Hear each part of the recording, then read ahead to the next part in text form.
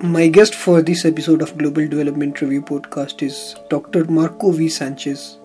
Dr. Marco is Deputy Director of Agri-Food Economics at Food and Agriculture Organization of United Nations, where he directs flagship programs and reports like the state of food security and nutrition in the world and the state of food and agriculture. Previously, he was Senior Economist at United Nations Department of Economic and Social Affairs. He was also economist at United Nations Economic Commission for Latin America and the Caribbean. He has been consultant to UNDP, IFPRI and IADBI, and has supported lecturing and research at International Institute of Social Studies of Erasmus University in The Hague in Netherlands, University of Costa Rica and Tilburg University in the Netherlands. Dr. Marco has published extensively and was lead editor of Book of Financing Human Development in Africa, Asia and the Middle East. His recent article features in World Development, Journal of Environment and Development and Food Policy. In this episode, Dr. Marco will share his insights on the main drivers of global insecurity and malnutrition. He will also talk about the role of women in tackling global food insecurity and malnutrition and what should be the long-term policies to eradicate the threatening rise of global hunger, food insecurity and malnutrition. I hope you enjoy this conversation.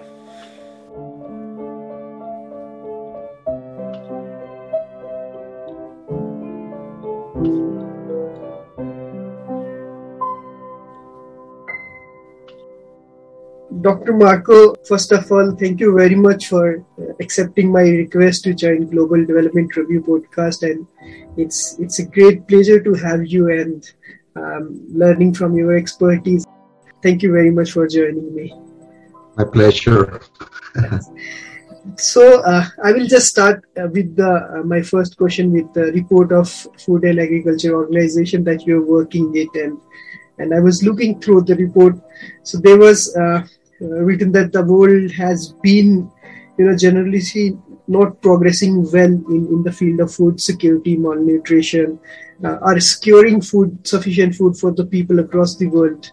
My first question that I would like to start by asking you is that what is actually the state of global food security right now, and is there any sign that world will tackle and minimize these challenges which are coming up in the global food security area, or global food insecurity area? Right. Yeah. Well, Jaffer, I believe you referred to the most recent flagship report, the State of Food Security and Nutrition in the World, which FAO produces with other UN partners. In this report, in 2021, we present the first assessment on the global food security and nutrition situation since the COVID-19 pandemic hit. And it shows that in 2020, up to 811 million people were facing hunger. This is as many as 161 million more.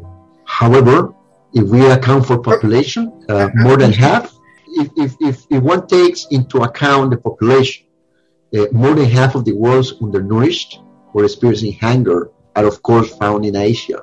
We're talking about 418 million people in Asia. But also more than 1/3 are found in Africa.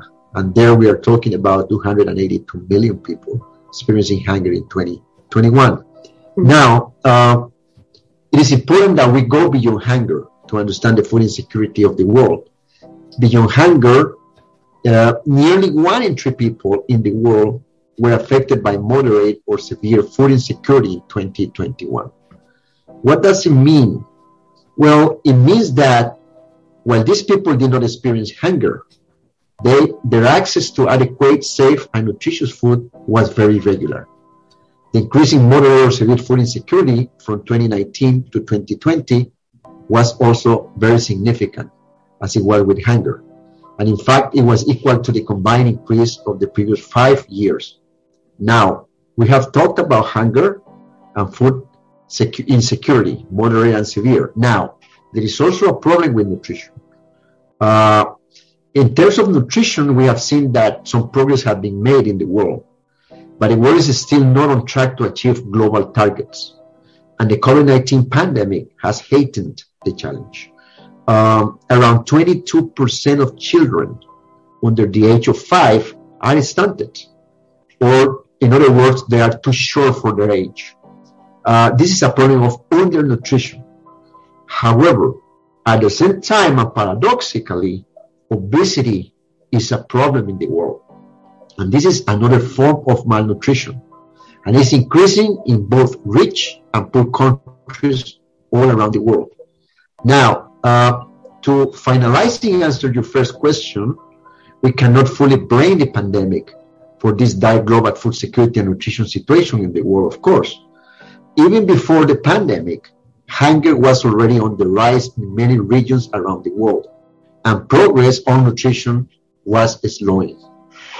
Of course, the pandemic has made significantly more challenging to be on track to meet our commitments to end world hunger and malnutrition in all its forms by 2030.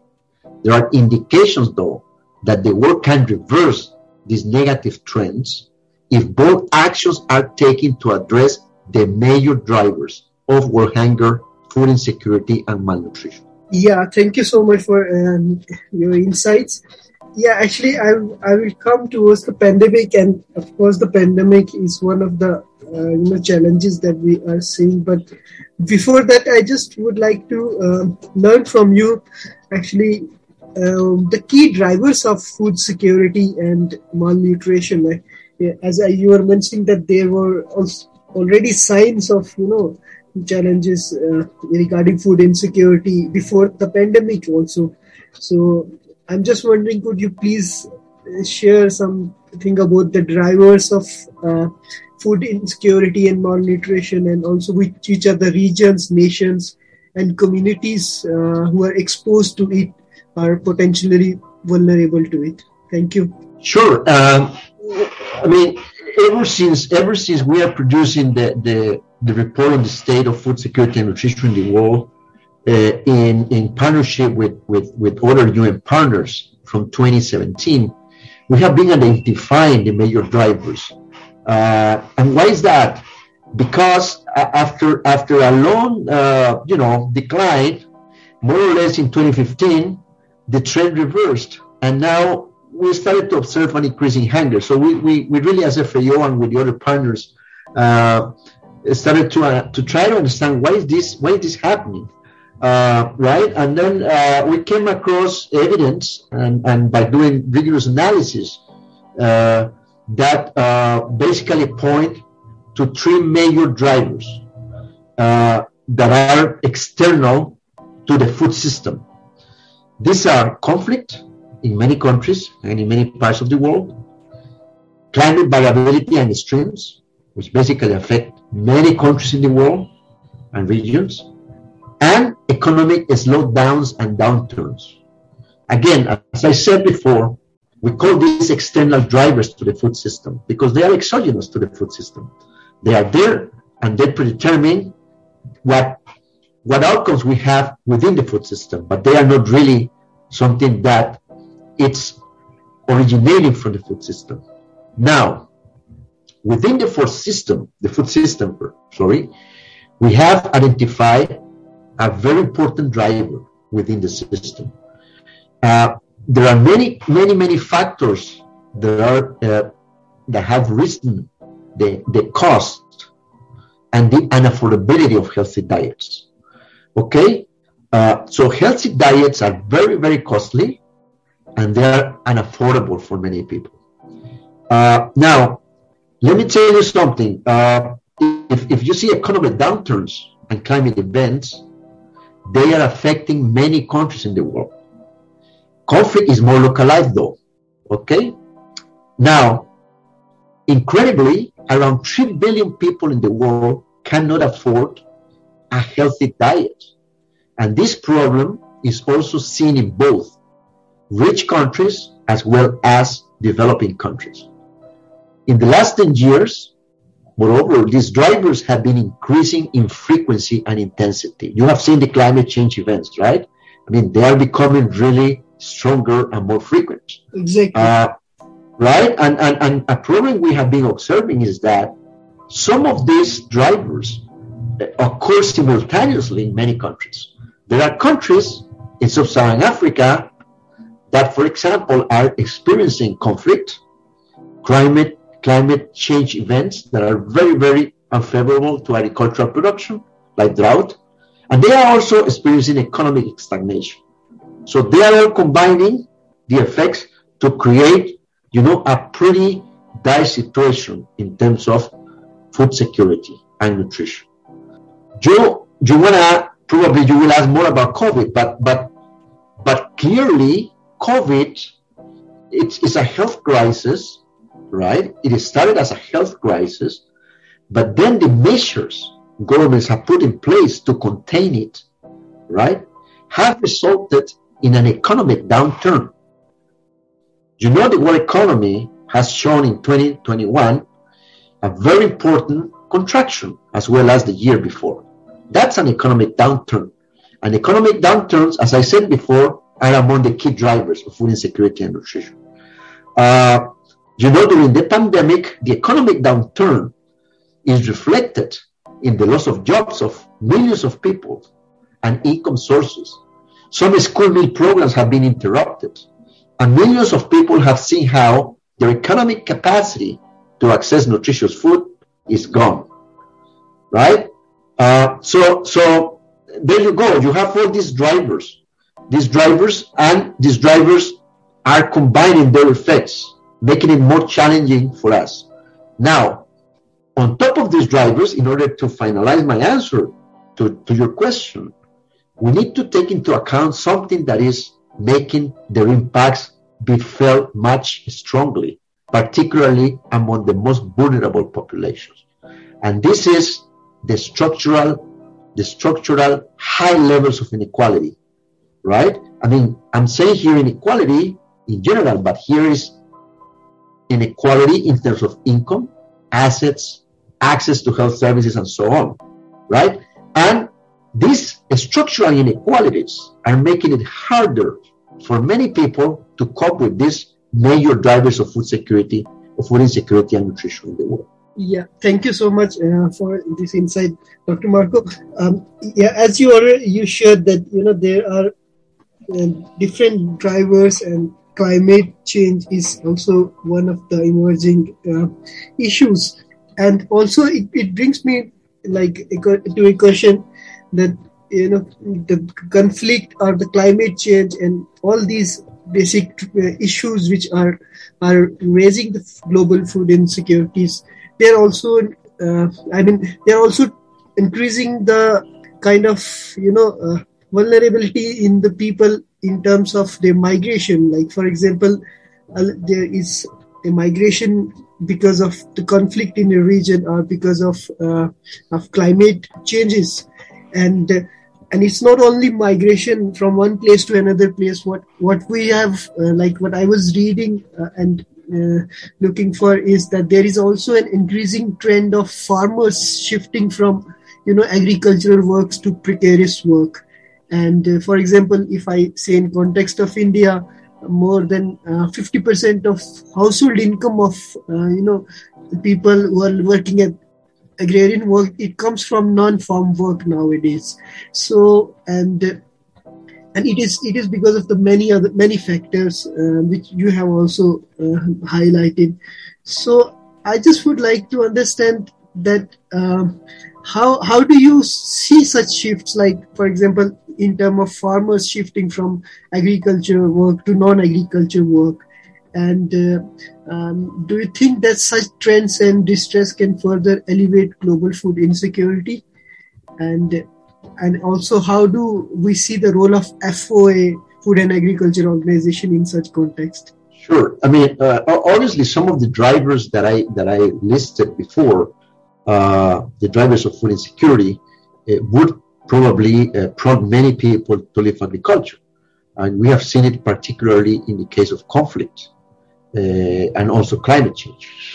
These are already proven to be key determinants of migration, right? But let's put that aside for a second.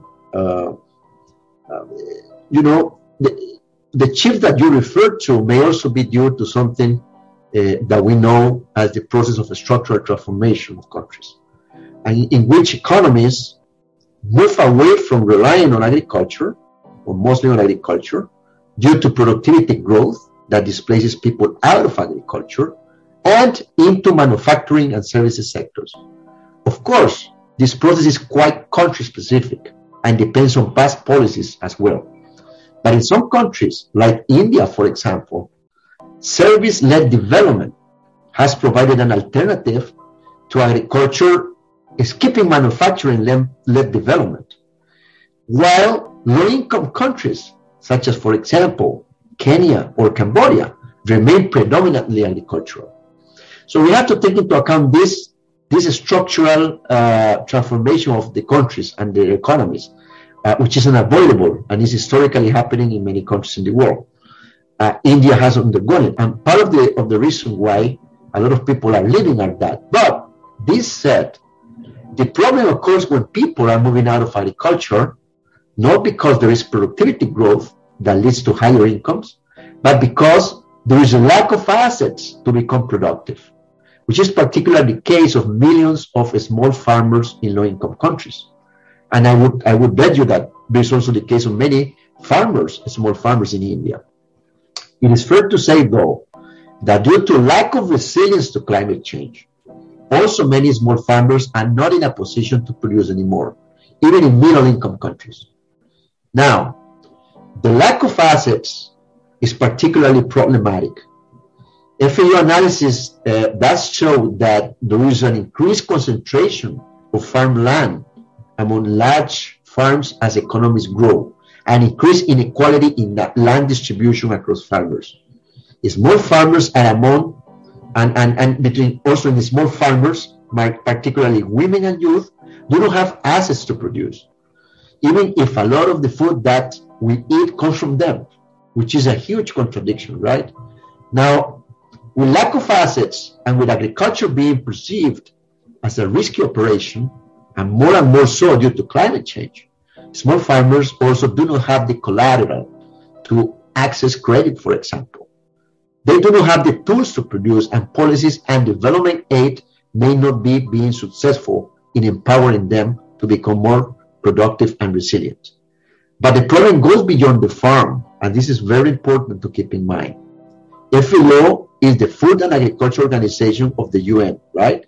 So as such, we have come to understand that agriculture cannot be seen in isolation.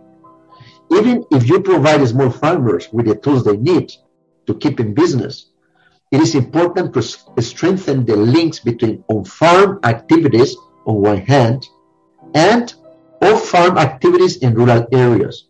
For example, packing, distribution, storage, and so on, and the links with the small cities and towns to reach big cities through expanded markets along the food supply chain continuum, on the other hand. So this is also very good to create employment, but it needs an agri-food systems perspective, which many countries don't have. So more investment is needed in the agri-food sector, not only in the primary production in agriculture. More investment is needed in the agri-food sector, not only to contribute to increase domestic food production, to more diversification and resilient systems, but also to provide livelihoods and jobs in the sector. This gives actors choice, meaning whether to stay in agriculture or whether to be part of the economy activity or farm in the rural sector. Now, as FAO, of course, we cannot just, keep on saying these things without doing anything. And we have been working on the fundamental principles for responsible investments that need to be respected. And this includes promoting corporate social responsibility and decent work standards, respecting existing rights to land and natural resources, strengthening food security and financial and value chain inclusiveness, and creating employment opportunities for the rural poor and other disadvantaged groups, which are the reason why, in the lack of them, people tend to live. Now, it's important to promote not only more, but also better employment opportunities, and reforms are needed for that. it is important to extend the outreach of the international labor standards to rural areas and informal economy. Yeah, thank you so much, Dr. Marco. And I was just thinking about, of course, the former primary agriculture is important, as you said, and also the storage of food and infrastructure is equally important in context of less developed countries and developing countries. Also, another concern that I was thinking to ask you is about women. I mean, women have always supplied a critical contribution by engaging in intensive farm work, especially if, since I'm from South Asian context, so I'm talking about that context. So, but largely their labor is, remains unacknowledged. So, what is your reflections and experiences related to it, and how we can, understand the role of women in tackling food security, insecurity, and malnutrition? Where do we locate actually women's contribution in this regard? Sure. This is an important question, actually. So I'm happy you asked it. Historically, structural inequalities in so many domains put women in relative disadvantage, which reduces their productive and income generating capacities. And the structural inequalities, I said, in so many domains because they are not just economical, but it has to be with culture, traditions, and family traditions even, and different settings that create all these structural inequalities. And surprisingly, women tend to be disproportionately affected by health and economic crisis in a number of areas, included but not limited to food security and nutrition, but also health, time burden, and productive and economic dimensions. Unfortunately, this is the case in the world. Even if women, as we know it, are key actors in our development, and this must be recognized to once and for all eliminate gender inequalities. For example, the role of women and mothers in our nutrition, particularly during pregnancy and after birth, defines everybody's development capabilities for life. Now, women have been particularly hard hit by the economic and social fallout of the COVID-19 pandemic. And this is an example of the structural inequalities that make them more fragile. Many women, as a result of the pandemic, has been pushed into extreme poverty than men. More women than men also face higher job losses, less or shrinking hours to work, and they're facing a number of challenges at the global level. If we want to translate these let's say vulnerabilities into numbers, at the global level as FAO, the gender gap in the prevalence of moderate or severe food insecurity has grown even larger in the year of the COVID-19 pandemic, with the prevalence of moderate or severe food insecurity being 10% higher among women than men in 2020, compared to 6% in 2019. Now, there are a number of policies and actions that need to be implemented to address this problem. Policy responses need to focus on women's roles in agri-food systems and ensure that their multiple needs as guardians of household food security, food producers, farm managers, processors, traders, wage workers, or entrepreneurs are adequately addressed. Now, beyond merely leveling the playing field, policies and interventions are needed to strengthen women's roles in agri-food systems and their decision-making capacity, which can in turn be a powerful source of agri-food systems transformation. Innovations that support women's productive capacity, either directly or indirectly by freeing up women's time, are especially empowering, such as making drinking water more accessible or easily accessible to them, and enabling women to engage in productive activities, such as growing fruits and vegetables for household consumption. Now, the potential of addressing gender gaps to increase productivity has been well established, while there is growing evidence that empowering women also results in improved nutritional outcomes for their children. So it's a very cost-effective intervention to invest in women. Thank you very much. This is very insightful. I also would like to ask you, given the fact that we are witnessing COVID and its impact in every aspect of our life, but if I just may ask, like, how do we look at the impact of COVID on issues related to food and agriculture, and what is actually the way forward to deal with such crisis impact? Well, COVID is just a reminder to us that shocks that challenge food security and nutrition will continue to occur. There will be, and these shocks, like COVID-19 in particular, are that type of shock that cannot be anticipated, and that's a problem. Because usually one may resort to early warning systems that somehow help you manage risks. But zoonotic diseases have shown us that there's a huge risk of shocks like COVID-19 happening, whereby policymakers, researchers, and so on and so forth cannot have capacity to anticipate their occurrence. Now, as I said before the pandemic, there were already heat drivers happening in the world that were really damaging our food security and nutrition. Conflicts, climate streams, and economic swings, right? And the problem is these swings will not disappear. They will continue to occur and probably increasingly occur in combinations, right?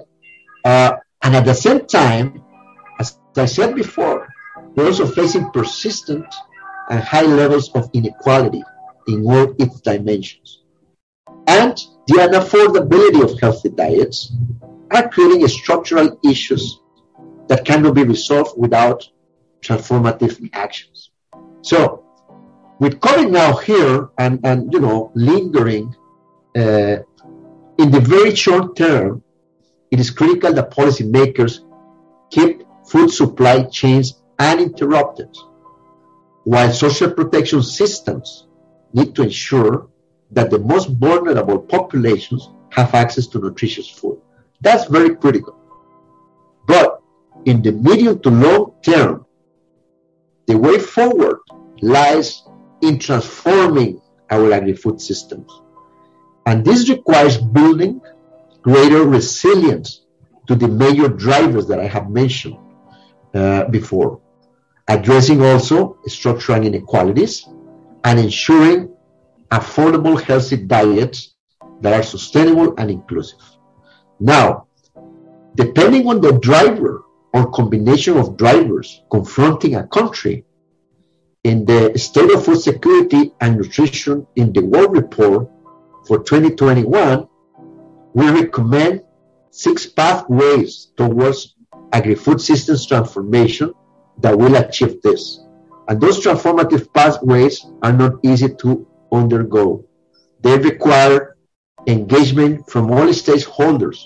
It requires governments to be more disciplined in terms of how they allot the public resources to the investments that are needed, and it requires international community, particularly those that are in a position to help the low-income countries, to put more on the table to scale up transformative investments. I could talk more about the transformative pathways if there were time, but the critical aspect of all of them is that they are transformative, and they need to look at the problem from a systems perspective. Yeah, I was just going through this website of Food and Agriculture Organization, and it was really disturbing for me to see that there is an increase of almost 322 million people in terms of hunger and in global food security. So, and then I was just thinking about the health crisis that we are dealing with. But as you already mentioned, that the possible way is to to create a resilience for these drivers that you were talking about. But I just want to understand that how actually Food and Agriculture Organization works, and what actually, based on your own expertise and experience and research, what you would suggest in long-term policy to the actually international communities, as well as the countries who are witnessing challenges because of these main drivers of global insecurity. Thank you. Sure. No, I mean, as I said before, we have already proposed 6 transformative pathways that countries need to undertake depending on how they are being affected by the key drivers. I give you an example. In conflict settings, right? Conflict areas, it is necessary to integrate humanitarian, development, and peace-building policies. Okay? So far, we have focused a lot on the humanitarian aspect of these settings. The international community has been attending to these problems and the peace-building policies. But we haven't done too much on the development part. So we need peace-building efforts linked to livelihood support, to nutrition-sensitive social protection, and food production and supply programs to ensure the functioning of food supply chains in conflict settings. And this also requires community-based approaches, because we need to link up all stakeholders to gain legitimacy of the process. In conflict areas, it is the time now, and FAO is working for that, not only to take care of the humanitarian and peace-building aspect, but it is necessary to look at how to build economic security and resilience of the communities that are being affected, because that is the only way everybody starts feeling accounted for and productive, and conflict or the livelihood of conflict is minimized. Now, that's one aspect. Another aspect is climate. In climate, and this affects many countries in the world, it is important to scale up climate resilience across the food systems. And this is necessary to reduce climate-related risks and to be able to adapt to climate change. And this requires climate risk monitoring and early warning systems, which FAO is trying to put in place for member countries. Okay? And it also requires improved access and management of natural productive assets. So as FAO, we are trying to work with countries as well in trying to understand how to make the best and more equitable use of natural assets. Now, that's for climate. But remember, one of the key drivers is economic downturns. So we need to also strengthen the resilience of the most vulnerable to economic adversity. And that means we need to strengthen agri-food productivity and market linkages along the food supply chain. It is important, and we are trying to work with countries to help them put in place very timely policies that help them curb rises in food prices, and also to avoid excessive price volatility. It is important that they have policies to boost job creation. And again, in many of these policy recommendations, FAO continues to advocate for the expansion of social protection schemes. Now, another area where we are trying to work a lot is how to intervene along the supply chain to lower the cost of nutritious foods. Believe it or not, for many countries, eating staples is the only way, because fruits and vegetables are so expensive, or meats are so expensive, that people cannot afford a healthy diet.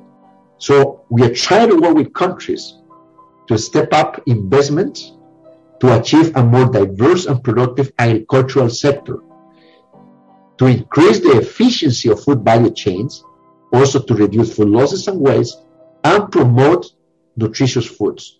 If countries have the technology and farmers are empowered and become climate resilient to produce more fruits and vegetables, believe it or not, the cost of the healthy diet that many millions of people in the world cannot afford will come down.